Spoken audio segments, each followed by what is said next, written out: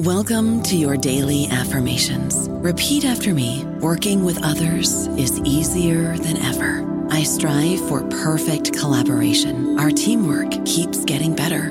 Yeah, affirmations are great, but Monday.com can really get you the teamwork you desire. Work together easily and share files, updates, data, and just about anything you want all in one platform. Affirm yes to start, or tap the banner to go to Monday.com. Hello, everybody. This is Marshall Poe. I'm the editor of the New Books Network, and I'd like to tell you that we have a new and improved website. It has two new features that we think you'll love. One of them is a vastly improved search engine, so that when you type in keywords, you'll get a bunch of episodes really quick. The other is the ability to create a listener account, and in that listener account, you can save episodes for later listening, so you can create a kind of listening list. We think these features are neat, and we think you'll enjoy them. Please visit the site today. Welcome to the New Books Network. Welcome back to New Books in Middle Eastern Studies, a podcast channel on the New Books Network. I'm your host, Christopher Rose.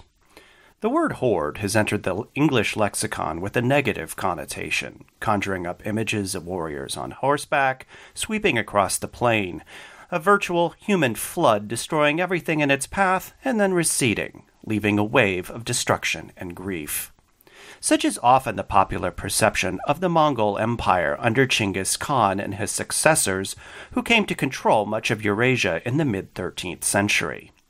In the past few decades, scholarship has started emphasizing other aspects of the 300-year Mongol project. After all, waves of destruction don't also tend to be referred to by names like Pax Mongolica or the Mongolian Peace. Marie Favereau's new book focuses on the northern Mongol Empire, popularly known as the Golden Horde. The Horde, How the Mongols Changed the World, is a magnificent, beautifully written study, easily accessible to non-specialists, that seeks to reintroduce the Jochid Empire, the Golden Horde, to world history and to re-examine its impact and legacy. Marie Favereau is Associate Professor at Paris-Nanterre University. Here's my interview with her. Marie Favereau, welcome to the New Books Network. It's tradition to begin by asking our guests to talk about themselves, where they're from, their background, and what led them to become interested in their field of study. Have you always been interested in Mongol history?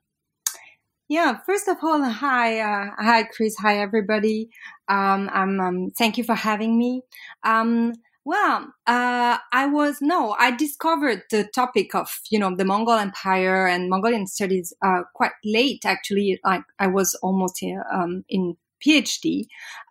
So first of all, I'm French from Paris, and I did my undergrad in Paris-La Sorbonne, and then my master's studied there too. And I was studying history, especially Middle Ages. I was very interested in the medieval period, and I was also studying Arabic language and Russian language. And if you put all this together, then you, in a way, come to the Islamization of Russia, this kind of topic. And I thought I would do my PhD on the Islamization of Russia, and I started reading books on the, on the what we call the Golden Horde, so the western part of the Mongol Empire, and on Islam and the process of Islam in Russia. And I discovered a whole new topic. I was never told about the Mongol Empire and the impact of the Mongols on the Russian history. It was so new and so fascinating for me. So it started then. And also, I would like to add that I wanted to use my skills in Russian and Arabic. So the idea also was to combine my interest in history, specifically like late Middle Ages period, and my interest in language. So I wanted to work on, these specific sources. So yes, that's how it started. Okay.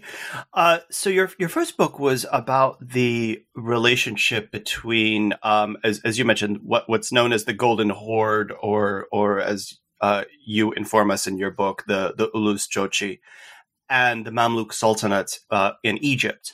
What led you to write a book like this that's much broader in scope?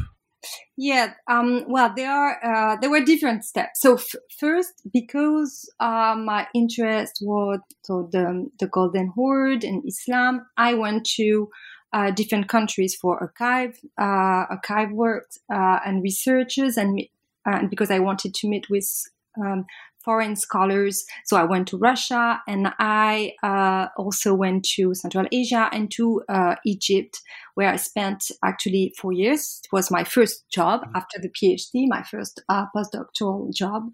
And there I realized that this slave trade network, so this connection between the Mongol Empire and the Mamluk Sultanate, so Egypt and Syria, was extremely interesting and was a very fruitful topic, but I really wanted to understand better the organization of the Golden Horde and the organization of the wide Mongol Empire.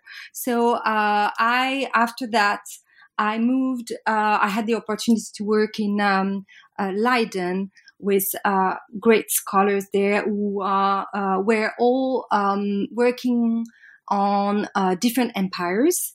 But most of these empires were, we can say, perhaps sedentary empires, like the Habsburg, or even Islamic, like late Islamic empires.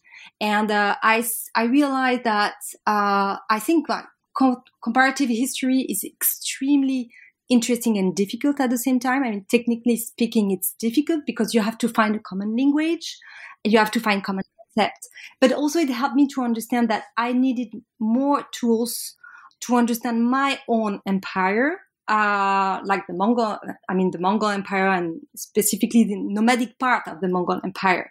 And I was not really able to understand the nomadic institution in the empire, because I was still using at that time concepts that were developed for sedentary empire, or let's say agrarian empires, like for the Roman empires up to the Ottoman empires.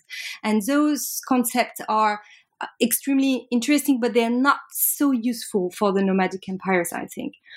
So I felt a little bit blocked in my research. And then I was extremely lucky because I was offered to work in a big European project called Nomadic Empires, based in Oxford, and was led by Pekka Hamalainen, who's an Americanist and who works on the Comanche and the Lakota empires. So with him and my colleagues there, who were all specialized on different nomadic organizations in history, I start working on different institutions and on different approach even of the notion of empire. And that's where everything really starts for me. That was in 2014, 2015. And I decided to really change completely my approach of the Mongols then. Okay. So the historian in me is fascinated by this book. It's very expansive. It's very clear. It's very beautifully written, especially for a history monograph. And I have to ask, tell me about the source material that you used to compile such a vast project. It's really impressive, the amount of material that you cover in this book.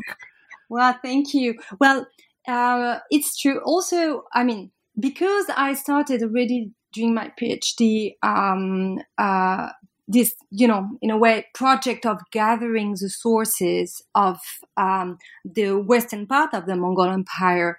I had, in my, gathered so many documents already that I felt actually I was really ready to write. I lacked mainly the analytical concept. That was the second step, the one, on what I worked on in Oxford.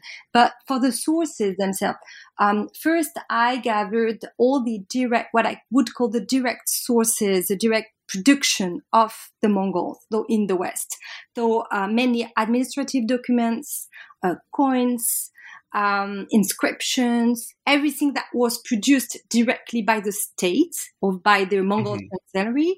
And the first important thing to understand is that they they were not specifically in Mongolian language. So because it was an empire, the Mongols really very early on were open to the languages of their subject. So they were hiring people in their chancellery to produce documents in the languages of their subject.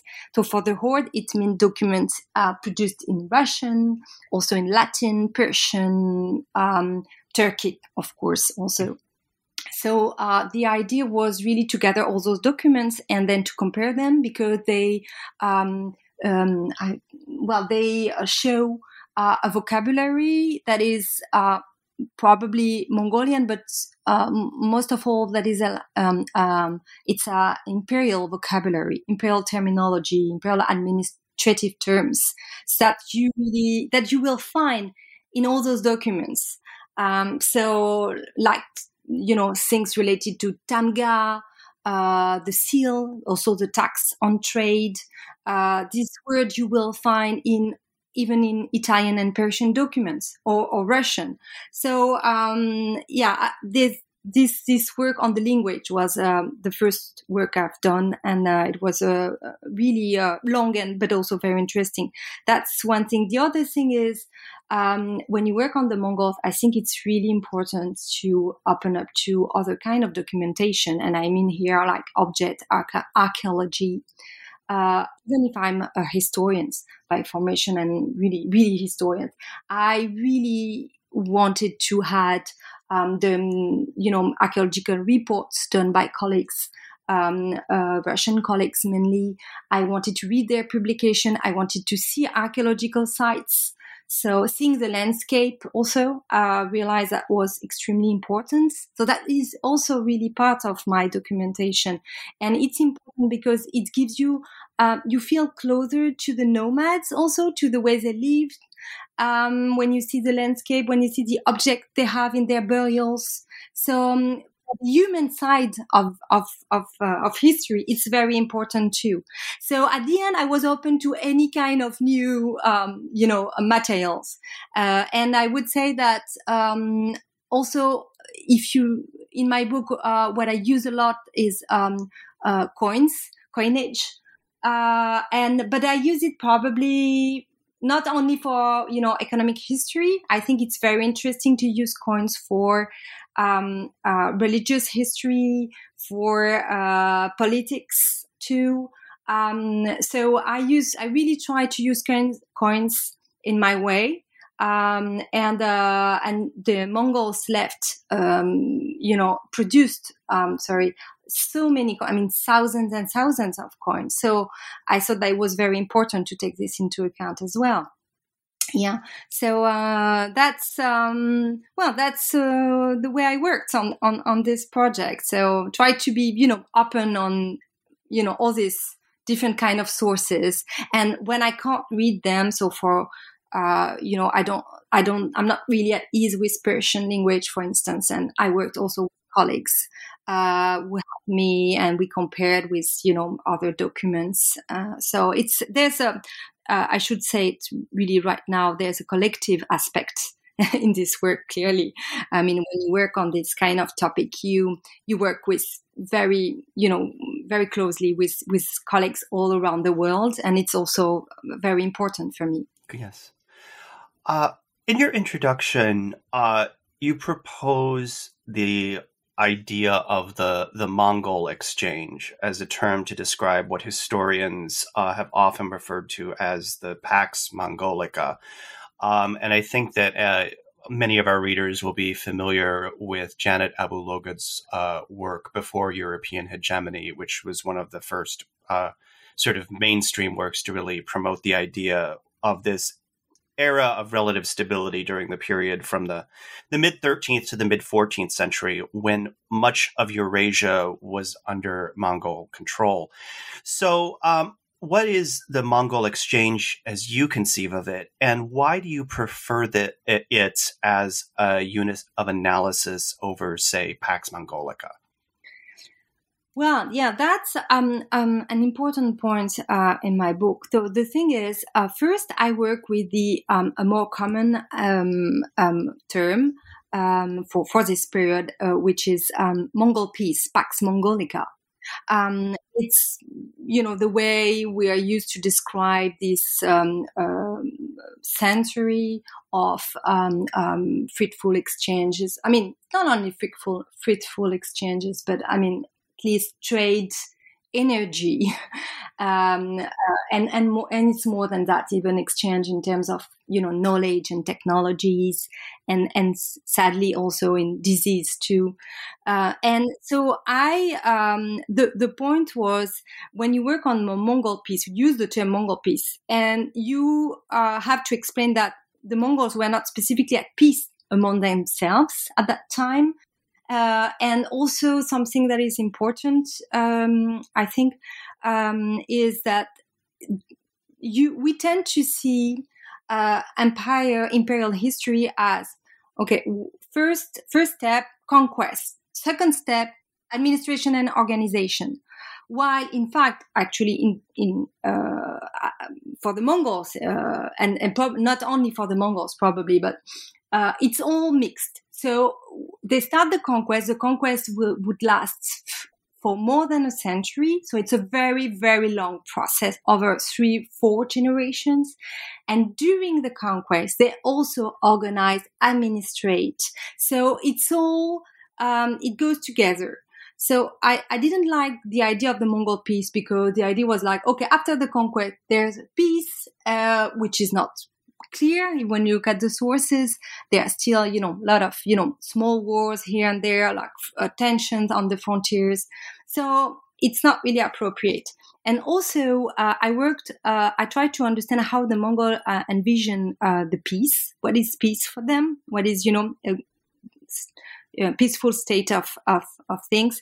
And it's clearly their order. So the idea for them is when subjects accept their economic, political, spiritual order, well, then there's peace in a way. So I realized that the important aspect was more the submission to the Mongol order and the submission to their economic order as well. So I came up with this idea of exchange. It was already there because several colleagues I have in mind, of course, now Timothy May, in his book on the Mongol Empire and the Mongol conquest in world history, developed already the idea of Genghis exchange. It was there in other books under the probably the term of like Mongolian or Mongolian exchange, but so it was there already. So I decided to keep it because it was it helped me to understand that what the Mongol created, this big, huge economic and political and spiritual order, was much bigger than the empire. That it lasted longer and it reached countries that were not in the Mongol Empire, just like Western Europe, for instance. Western Europe was involved in the Mongol exchange, but not in the Mongol Empire, you see. So it was very interesting to use a term that could help us to understand that there was a difference between what the Mongol created, launched as an order or a form of globalization, and the state they created, which they both were connected, but they are not the same.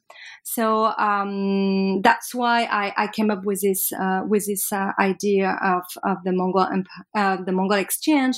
And in my book, what is very specific and different from other books on the Mongol Empire and its economic reach is the fact that I focus on the north. And I show that the Horde, the northern part of the Mongol Empire, was leader in this big Mongol exchange phenomenon. So that also I felt free to develop my way of thinking, my own tools of analysis. When I run out, left, this term of Mongol peace, like Pax Mongolica, behind, and And this is also something I worked on with my colleagues from the nomadic empires, and decided that we really have to reflect on the terms we use, and we be free to, use new terms as soon as we, explain them. And it's, I think they are good tools for debates also with colleagues. Yeah, I think that's a really good point. And the fact that you are focusing on the north, which is the section of the Mongol state that was controlled by Ulus Jochi, which they called Horde, or as we know it, the Horde. You describe it as being a power of a new kind. And so I have a two-part question here. One is, how so? When we describe it as a power of a new kind, what was new about it? And then the next question is that what have historians traditionally missed, or perhaps not fully appreciated in the way that they have approached it and described it in the past? Well, yeah, that's of course a crucial point for my research. This book is titled "The Horde," and it's not by chance. It's really, the thing is, the term itself, under the shaped like Orda or Do, was invented much earlier than the Mongols. It was used before by the Khitan, but even much before by the Turks, and even before we see it in the Chinese sources for the early Han period. So the term was there, and it was connected to different form of nomadic organization. The thing is, for long, historians focused on the military aspect of the nomadic organization, because I think that in the sedentary sources produced, for example, by the Chinese or by the Persian secretaries, the nomads were always on the military side, never really on the administrative side or literate side of societies, which is their point of view. And I think I really wanted to deconstruct that. I think that the Mongols and the nomads were very good in organization. They were really able to organize complex, governments, chancellery states on the back of their horses in a way, or in their tents. But you don't need to be an urban citizen to think the states and to shape a state organization. So that's and in connection with Horde, so the term itself was translated often as military camp or military headquarter. But when you dig into the sources, you realize that it was often connected to like the women households, large camp organization, administration. So then you come up with a very different idea what a Horde Ordo was. So of course, it depends on the powers. Like for the Khitan, it was a little bit different, but for the Mongols, clearly the Horde means a very complex set of organization of institutions, and it was not only connected to the military, to the military organization. So I realized this, and then and things became really clear then when I understood that for the Mongols, the Horde was the real the Han city, so like the capital, that the main city, that the center of their state and organization or empire was not the sedentary city in a way, but the mobile one, and that's a Horde. So this is really something that helped me to understand their organization and to understand the way they moved as well. So the fact that the nomads are mobile, fine, we all know that. But in how are they? I mean, is this a different kind of mobility? Is it the same as the one the sedentary rulers had, because we know that sedentary rulers moved a lot. So so it was very interesting for me to work on the mobile institutions of the Mongols, developed by the Mongols, and then I realized how seasonal they were, how they moved. So I work on their movement, how predictable the court was in its movements, like going, north along the river, especially the Volga River, during summertime, and how they would go south during winter time. And it gives you an idea of, the seasonality of the empire and on the way they govern, and the way they move. So they don't move like everywhere, and it's very organized. So my idea was to deconstruct this concept of horde, the way we are used to, understand it today, like, disorganization, violence, bunch of people. Well, I came up with the other way around, like the contrary. It's extremely organized. It's not violent inside. It has to be really peaceful and extremely, a lot of discipline. It's not only about an army, it's also very much about administration, a craftsman, religious man, women and children. So I came up with a very different story. And then I didn't expect that, really, honestly. The other thing I would like to say is it's funny because the term itself, although we know it existed before in the East, in the West, and even in Russia, it really appeared in the sources in the 13th century. So when the Mongol came, the eyewitnesses kept the word horde. So in Latin, in Russian, in Persian, in Arabic, it's all over the place. And they didn't translate it. They didn't try, really. Sometimes they try to explain a little bit, but usually they keep it. And I was fascinated by that. I was like, oh, wow, it's for them too, for those sedentary eyewitnesses, they see it as a new form of, kind of power, a new form of organization. And they don't have a word to say it. So to translate it into, so they keep horde. And I thought that was really, really fantastic. Yes, to see that. Mm-hmm. Mm-hmm. I don't know about you, but I'm very busy and I don't have a lot of time to cook. That's why I subscribe to Factor. Eating better is easy with Factor's delicious, ready-to-eat meals. Every fresh, never frozen meal is chef-crafted, dietitian approved, and ready to go in just 2 minutes. You'll have over 35 different options to choose from every week, including Calorie Smart, Protein Plus, and Keto. These are 2-minute meals. Factor meals are ready to eat and heat, so there's no prepping, cooking, or cleanup needed.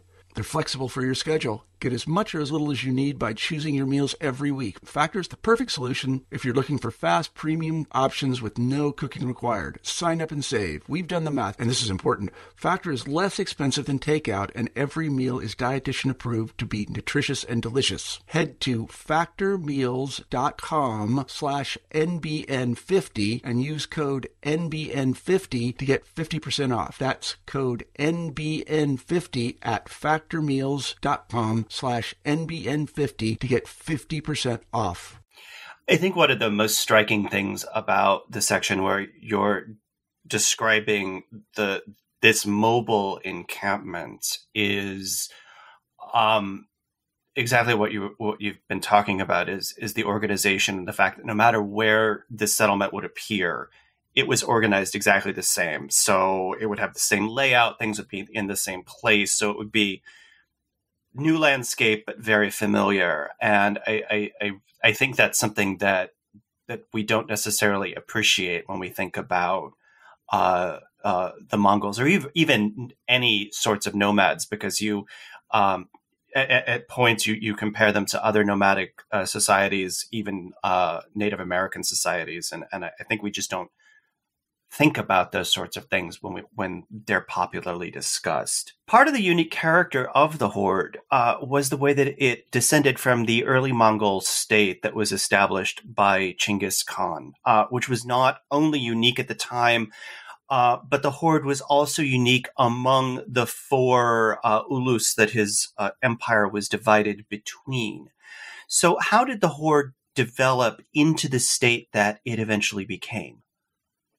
Well, that's a very important point too, and that's also a very complex question, in fact, because in my work, I had two ideas that were very that I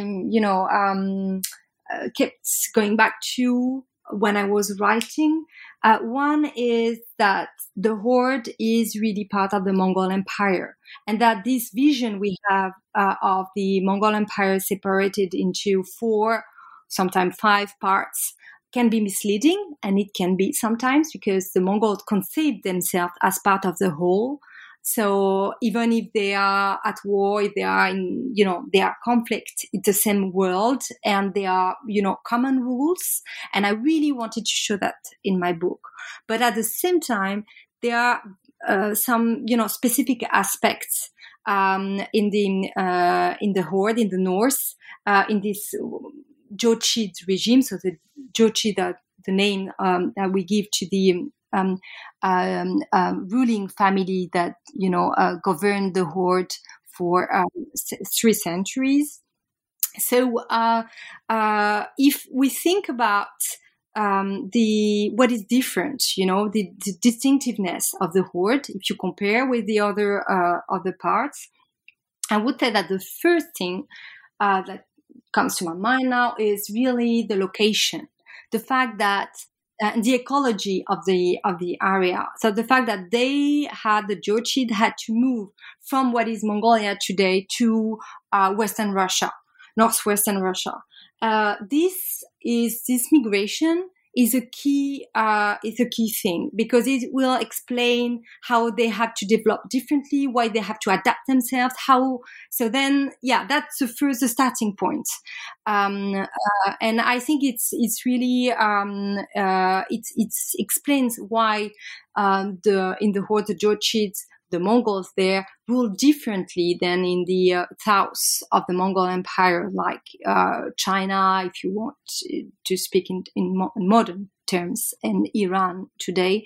So it was different because it was the north. And their frontiers, also with the sedentary population, was different. So they were in direct contact with Eastern and Central Europeans.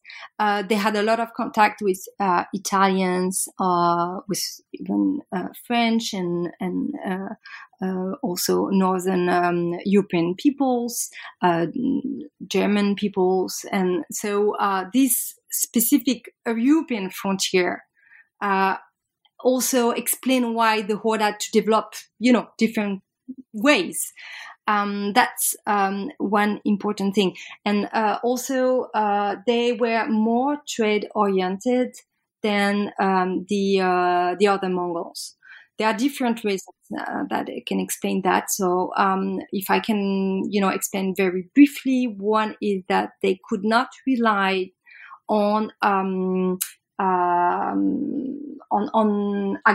agrarian productivity. So if you compare with China and Iran, the agrarian production, so the grain production was not the same in the north. So they had to combine with other sources of revenue, of income. So that's one explanation. Also, the climate was very different. So the connection when it's very cold and there's snow, or when there's mud in spring, are not the same. They're not so always easy. So they don't have the same connection. And the Mongols in the Horde really lived next to the Russian principalities, but not really close, very, very close to them. they don't really have this very direct way of governing that they developed in the country in the East, in China or in the Iran-Azerbaijan region. So they developed their own ways. And I argue in my book that this explains why probably this regime, the Jochid regime, the Horde regime, lasted longer, because actually they had, they were less, present, in everyday life for Russian, peasants. The Mongols were not there. So they had, enough space to organize themselves, not too close to their sedentary subjects. And that's clearly, helped the good relation that they were able to develop with especially with the Russian citizens, but also with, other subjects like Italians and Armenians and others. So it was differently organized. So I would say so.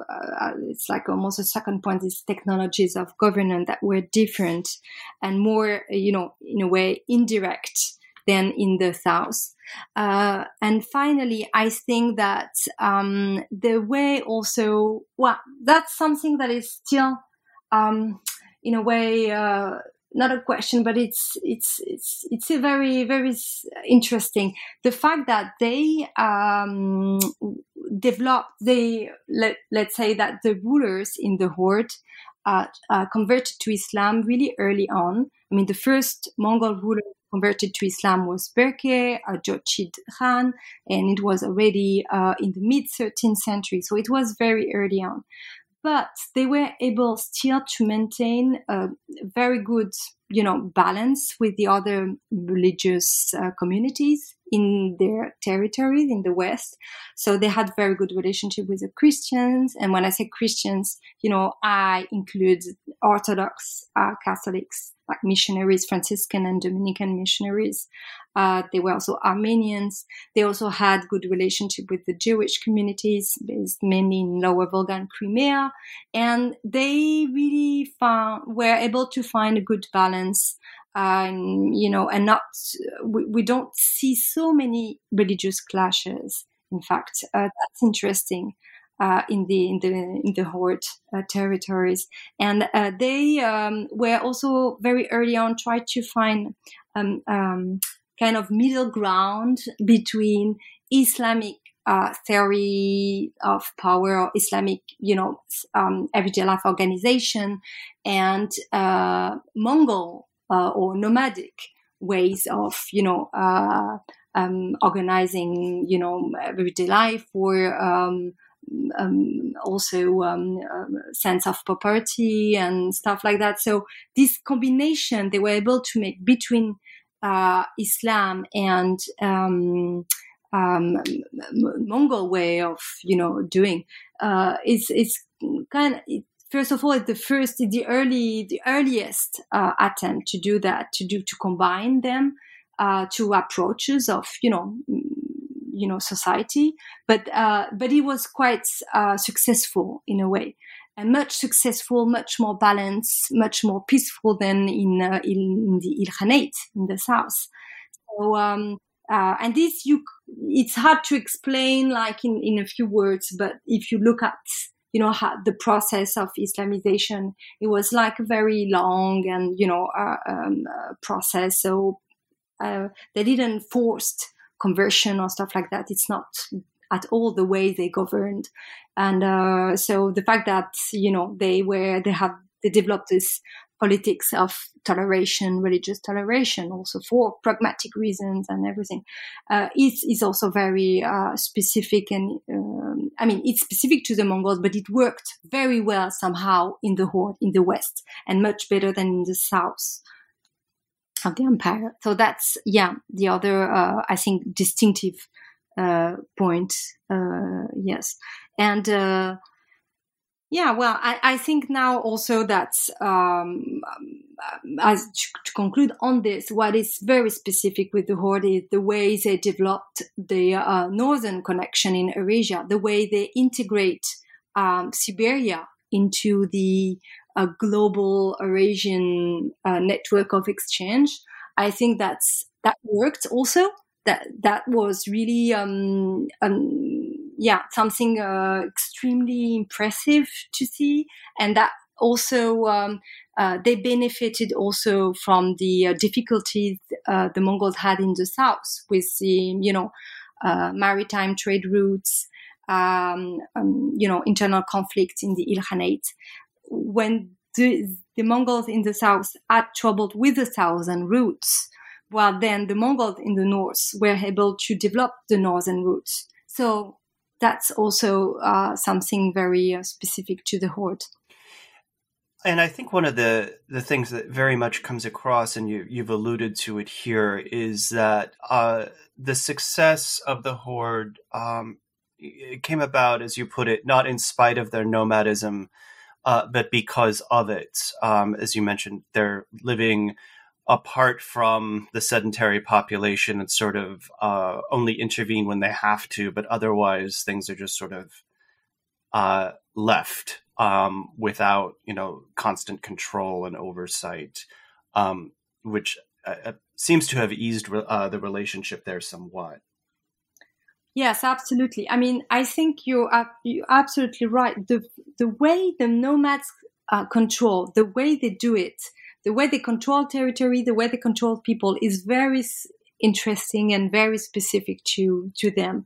The fact that even if they live apart, they know each other. So the Mongols, for instance, asked so we think if we really focus on the Horde, the Khan there would ask the Russian princes to come and visit the Khan's court, the ruler's court, often, and the Russian princes would stay months, sometimes years, at the Khan's court. So there's this idea that they need to meet face to face. They need to know each other like really closely.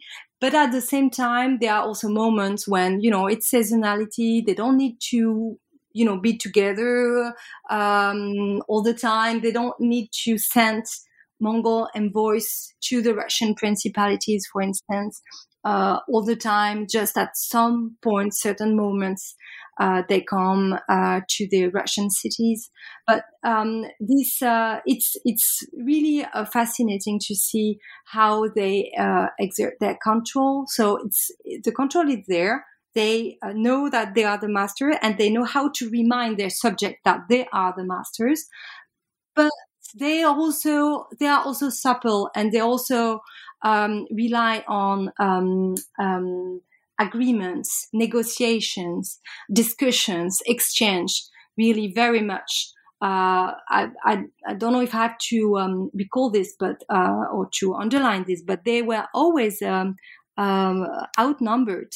I mean, if you compare with the sedentary subject, the Mongols there are thousands and sometimes a million of warriors, but most of the time there are really less, and less people.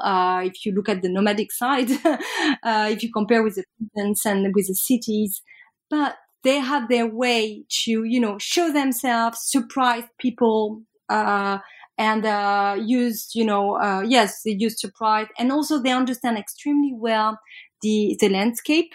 They understand geography very well. They know where what I call doors are, or gates for trade. So it can be like a bridge over a river, or checkpoints.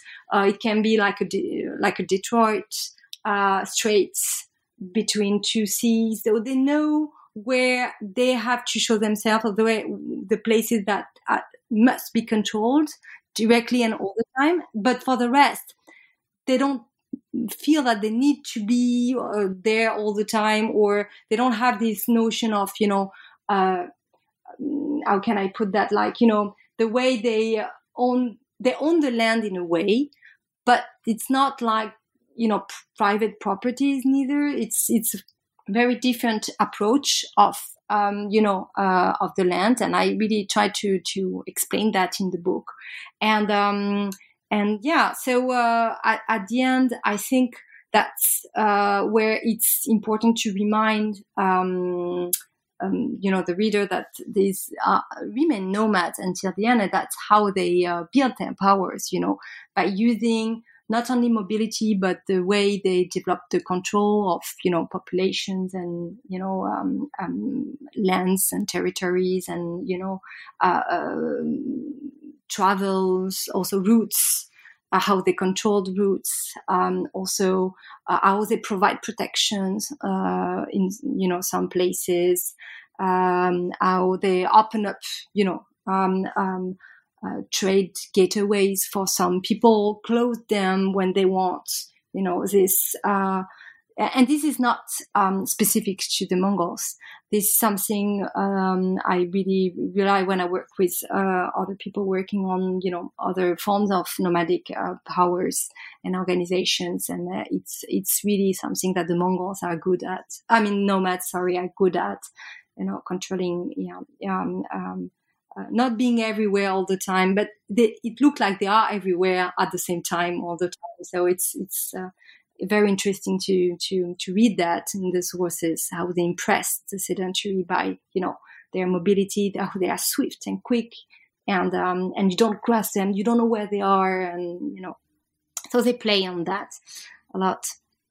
Yes. Well, that's something important indeed. Yeah. So you've touched on the relationship between the Mongols and their Russian subjects. But even though the Horde occupied much of the territory that becomes what we now think of as Russia, and in the 20th century, the Soviet Union, including Siberia and the Central Asian republics, the way that Russian historians in particular have treated that period of Russian history has been somewhat influential in the way that the Horde has been perceived, not only in Russian history, but also in other European languages. In particular is the grappling with the fact that not only were the Mongols foreign, they were also Muslim. But as with other aspects of Mongol scholarship, this is starting to evolve now, and I'm going to quote you here, which is, you said that the question now is not how Russia survived the Horde, but how the Horde helped to create modern Russia. So how does this new evolving understanding begin to clarify this historical relationship between the Horde and what becomes Russia afterwards? Well, yeah, that's something also that I really wanted to work on, this very important relationship with what we call Russia today, but from the Middle Ages, we would call Russia more like Russian principalities. There are a lot of political fragmentation, although there are also some ideas of, cultural unity.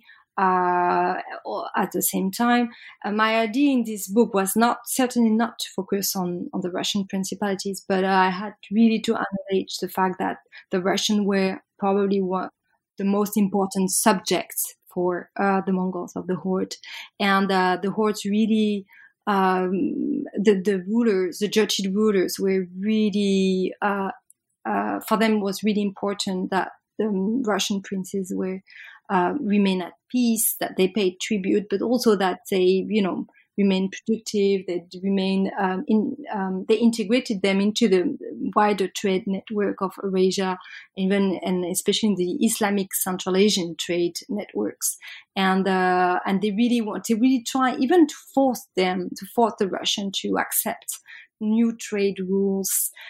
So they were very important. At some point for the Mongols, they became really important, the Russians. And this appears, not immediately in the 13th century, but at the end of the 13th century, it became clear that, the Mongols really were really interested in what was happening in the Russian principalities. And also, I think it was made clear by a few scholars well before me that the Mongols were really enabled in a way the rise of the House of Moscow, that they really that they took part in the creation in the Danilovich dynasty, that they supported Alexander Nevsky and other important princes of the House of Moscow, and that actually what we call the Mongol yoke. So this very negative image of the Mongol domination of Russia was developed later on, much later than in the 13th, 14th century, probably it started only at the end of the 15th century and rather in the 16th and 17th centuries. And this was really, we have wonderful publication on that, by Don Ostrowski, by Charles Halprin and others. So I thought that it was really clear. But what I really wanted to show in my book is that the Mongols not only changed in a way, the political system of the Russian principalities, but it also changed their economic reach. I really wanted to show how they allowed them really to be part of the wider Mongol order, economic order, and I wanted to show that by being part of the Mongol Empire, the Russian benefited a lot. Because they benefited of tax exemptions for, religious elitemen, for princes also, and, they could develop a lot of, they could build, stone buildings or, churches and develop their cities. They had really, not only, they had rather good treatment in a way, in that sense. And I thought that it was very important to make it clear for the readers, because this is something that we discuss a lot with among researchers, but it's not always known, and I thought that was really important to show, not only to say, oh, well, there's a connection, there's a legacy. No, to show where it is, this legacy, where. So there's a political legacy, but there's also an economic legacy, and there's also a cultural legacy. And it's amazing to see how many buildings were, built and financed during the Mongol period in the north. In northern Russia. So what is northern Russia today? And I really wanted to explain how. It was important to explain the system behind it, and so I worked in the book a lot on this system of tax exemptions developed and created by the Mongols and developed, and I think that is really a key aspect. And my idea in the book also was to show that, okay, this period that I prefer to call Mongol Exchange and Pax Mongolica, is a period of globalization, clearly, a form of globalization. And in this form of globalization, it's important to understand that the north of Eurasia, including what is, the Russian principalities, and including what is Mongolia today and up to Northern Europe. And this is, all these areas that we called later on the Hanseatic League. All these areas took the lead, and they really, probably the Mongol launched the whole process, but then they really took the lead for almost a century, and that was beneficial to the Russians. I really think so. So my idea was to work again in a way on the Silk Roads, but differently, you see, and focus on the north. Yes. So you also discuss the legacy that the Mongols left on the Central Asian steppeland. You argue that the empire did not abruptly collapse, as one frequently sees asserted in history textbooks, even with a date, but that its decline was another phase in its constant evolution, one that had a substantial impact on the history of Eurasia. So could you tell us a little more about the Mongol legacy in Central Asia and on the people who remained nomadic. Yeah, that was also something that I had to struggle with when I wrote the book. It was how to explain the last the last century of the Horde and the end of the Mongol Empire, how it transformed. Because I read a lot about dissolution of the Mongol Empire, fragmentation, and so on. It was always very negative. But when I was reading the sources of the for the 15th and 16th centuries, I realized that it was also a time of amazing creativity, political creativity. There were a lot of new things, coming out. So this fragmentation of power was clearly created at the same time. New political imagination, new theories, new options, new possibilities. And I really wanted to show that to the reader, to the fact that, this is, the way we shouldn't see it only as a decline, but we should see also what came out of it. And that was, really a challenge, and so interesting to work on that. So the idea, so that's why I called my last chapter The Younger Brothers, because that's the way they saw themselves. Now the younger generation will take over, So it's I think really important to emphasize this. And for this period, the important aspect is in the sources, the fact that new names of for community or for people appeared in here and there, especially Uzbek and Kazakh, and later on Tatar became important too. And that's really fascinating to see how all those names, collective names, appeared and what they mean. So the meaning changed, of course, throughout centuries, but it was connected to the history of the Horde. So the Jotid history was like a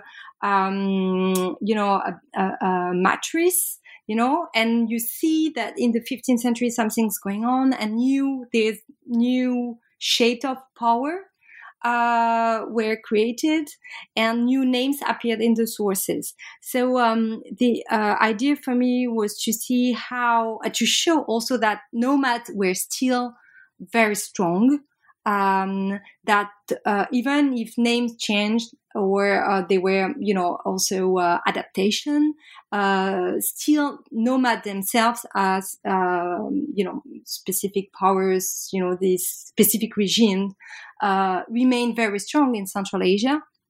And I wanted to also to show that. So my idea was to show that this legacy, this Mongol legacy in the West, was a legacy for the Russians, certainly for the Ottomans, certainly also for the Lithuanian and for the Poland-Lithuania, but also in Central Asia for new nomadic powers. So I think that it's very important to show that the nomad had this flexibility, this suppleness in their regime to sort of creates, how can I put that? It's like a revival when you think it's over, but no, they just reappeared and they reshaped themselves. And that's a concept was developed by also other friends and colleagues, and especially Becca Hamalains in his two books, one on the Comanche and the other one on the Lakota, where it shows also how, these nomadic regime are like, shape-shifting, and how they adapt themselves to new conditions, and yet remain what they are, kept something of their identity. So I thought that it was, very very close to what was to the process also in Central Asia and Western Asia, in these 15th, 16th centuries. So that's also, I think, something that should be said clearly. And the fact now also that that's where also the concept of Mongol exchange is important, because yes, in a way the Horde is over. Yes, the Mongol Empire clearly is over, but the legacy of the Mongol exchange is completely there. I mean, the economic legacy and the knowledge exchange, also population exchange, is still, a very, very important at that time. So that's what I wanted to show at the end of the book, really. Yeah. Yeah. And I think I think the whole framing of the book is such a welcome addition because, as you've mentioned a few times, the Mongol legacy, especially in the broader context of Asian history and world history, tends to be emphasized in the what is now China, Iran, Persia, the Islamic world, and the Russian piece is really left out. And it's not just an important piece for people who work on Russia, but also for people who work on world history as a whole, as well as the other regions under Mongol control, because that comparative aspect is, I think it lends really a very new perspective, or a different perspective that's worth considering. Yeah, that's, I completely agree. That's really what I had in mind, because I wanted to show, to bring the Horde back into the Mongol Empire, because for a certain period of time was like, the Mongols were actually the empire was the Toluyid. So really China, Iran, Azerbaijan, this whole area. There were also interesting studies, of course, on the Chagataid, and they were, but we don't have as so many sources on the center. And then, the Horde was, they are nomads and they are a bit different and they have their own, they follow their own course, and I really wanted to bring them back into the story. Yeah. Mm-hmm. Yeah.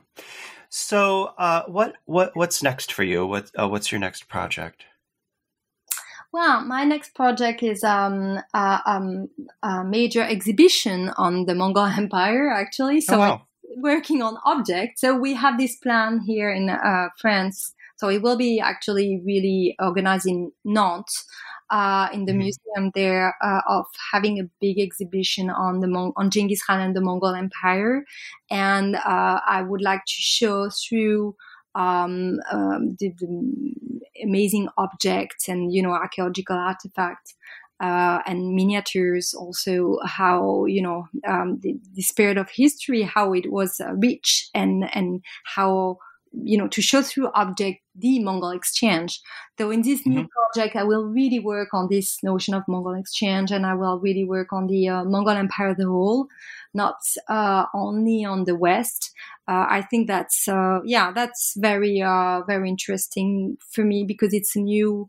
Although I remain a historian, of course, but I think historians should really work with objects, with, textiles, and we should really talk to art historians and archaeologists, because we really, gain a lot of doing this.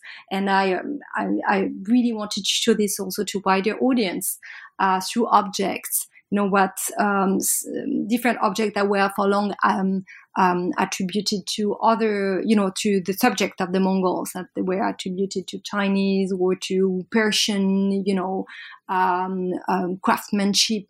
Now we could show, and we will show that they are Mongol, in fact, and that the term itself, it's political, it's connected to a wider culture, it's a new aesthetic language. And what mean being a Mongol, and the Mongol fashion of the 13th up to the end of the 14th century. So I think that's something that, it's going to be very exciting and new for me. That's going to be my new project, yes. Okay. And what's the time frame for? I think the exhibition will be launched at the end of 2023. And it will last for almost a year. So until the end, almost, or let's say spring 2024. So plenty of time for, people to visit and see. Yeah, and hopefully the borders will all be open again, and we'll be able to travel. Wonderful. Well, we'll look forward to that definitely. Marie Favereau's book, The Horde, How the Mongols Changed the World, is out from the Belknap Press of Harvard University Press. It was published in 2021. Marie Favereau, thank you so much for being with us. Thank you so much for having me. It was, a lot of fun. Thanks a lot.